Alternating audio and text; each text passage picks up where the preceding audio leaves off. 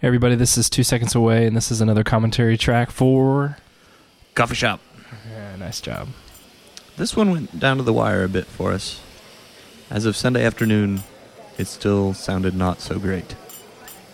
Yeah. You might think it doesn't sound great now, but you should have heard it before. It sounds way better.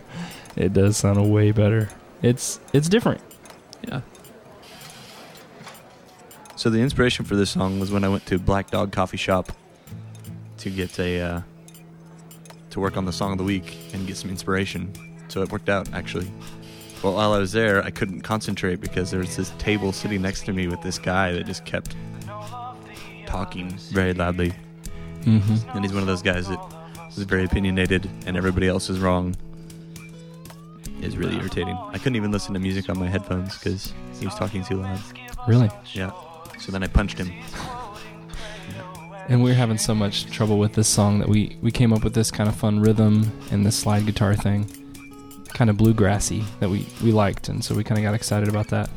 But then we got stuck and couldn't think of anything else, and so we sent out a couple Twitters, or tweets, they say, sent out a couple Facebook messages asking for help, and put a thing on our website even. And a guy by the name of Matt Vignall responded and said, hey, maybe write a song about coffee shops. I'm in coffee shops all the time, and I think it'd be cool to write a song about coffee shops. And I think maybe what he had in mind was quite a bit different than what came about, but it really helped in the whole creative process.